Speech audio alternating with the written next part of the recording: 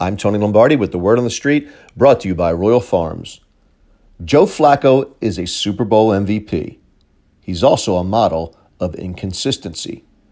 Sure, there will be those who sing Flacco's praises as a playoff stud and how he's won more playoff road games than any other quarterback in NFL history. Fair enough. But if you examine the scores of several of those games, they were defensive struggles won by the defense or some combination of defense, field position, and ball control. That 4-game romp through the 2012 playoffs can only take you so far, but give Flacco credit for riding that amazing wave for a long, long time. Obviously, the Ravens have had enough of the inconsistency. Otherwise, why move back into the first round of the 2018 NFL Draft to take Lamar Jackson?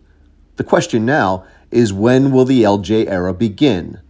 For me, it starts the moment the Ravens lose game number 7 in 2018 or if Joe Flacco is injured, whichever comes first. Even the biggest purple Kool-Aid guzzler on the planet knows that loss number 7 is coming. It's just a question of when.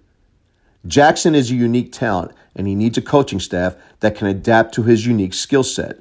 And for me, that means a staff that has mastered the spread offense, equipped with a passing mechanics guru to help clean up the throws Jackson struggles with, the short to intermediate routes over the middle.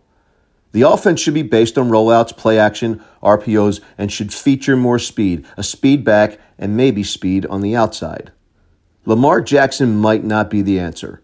I'm on record saying that I don't think that he is. But in a season that has spiraled downward, like most seasons since 2012, now might be the best time to find out if Lamar has something the Ravens can build upon.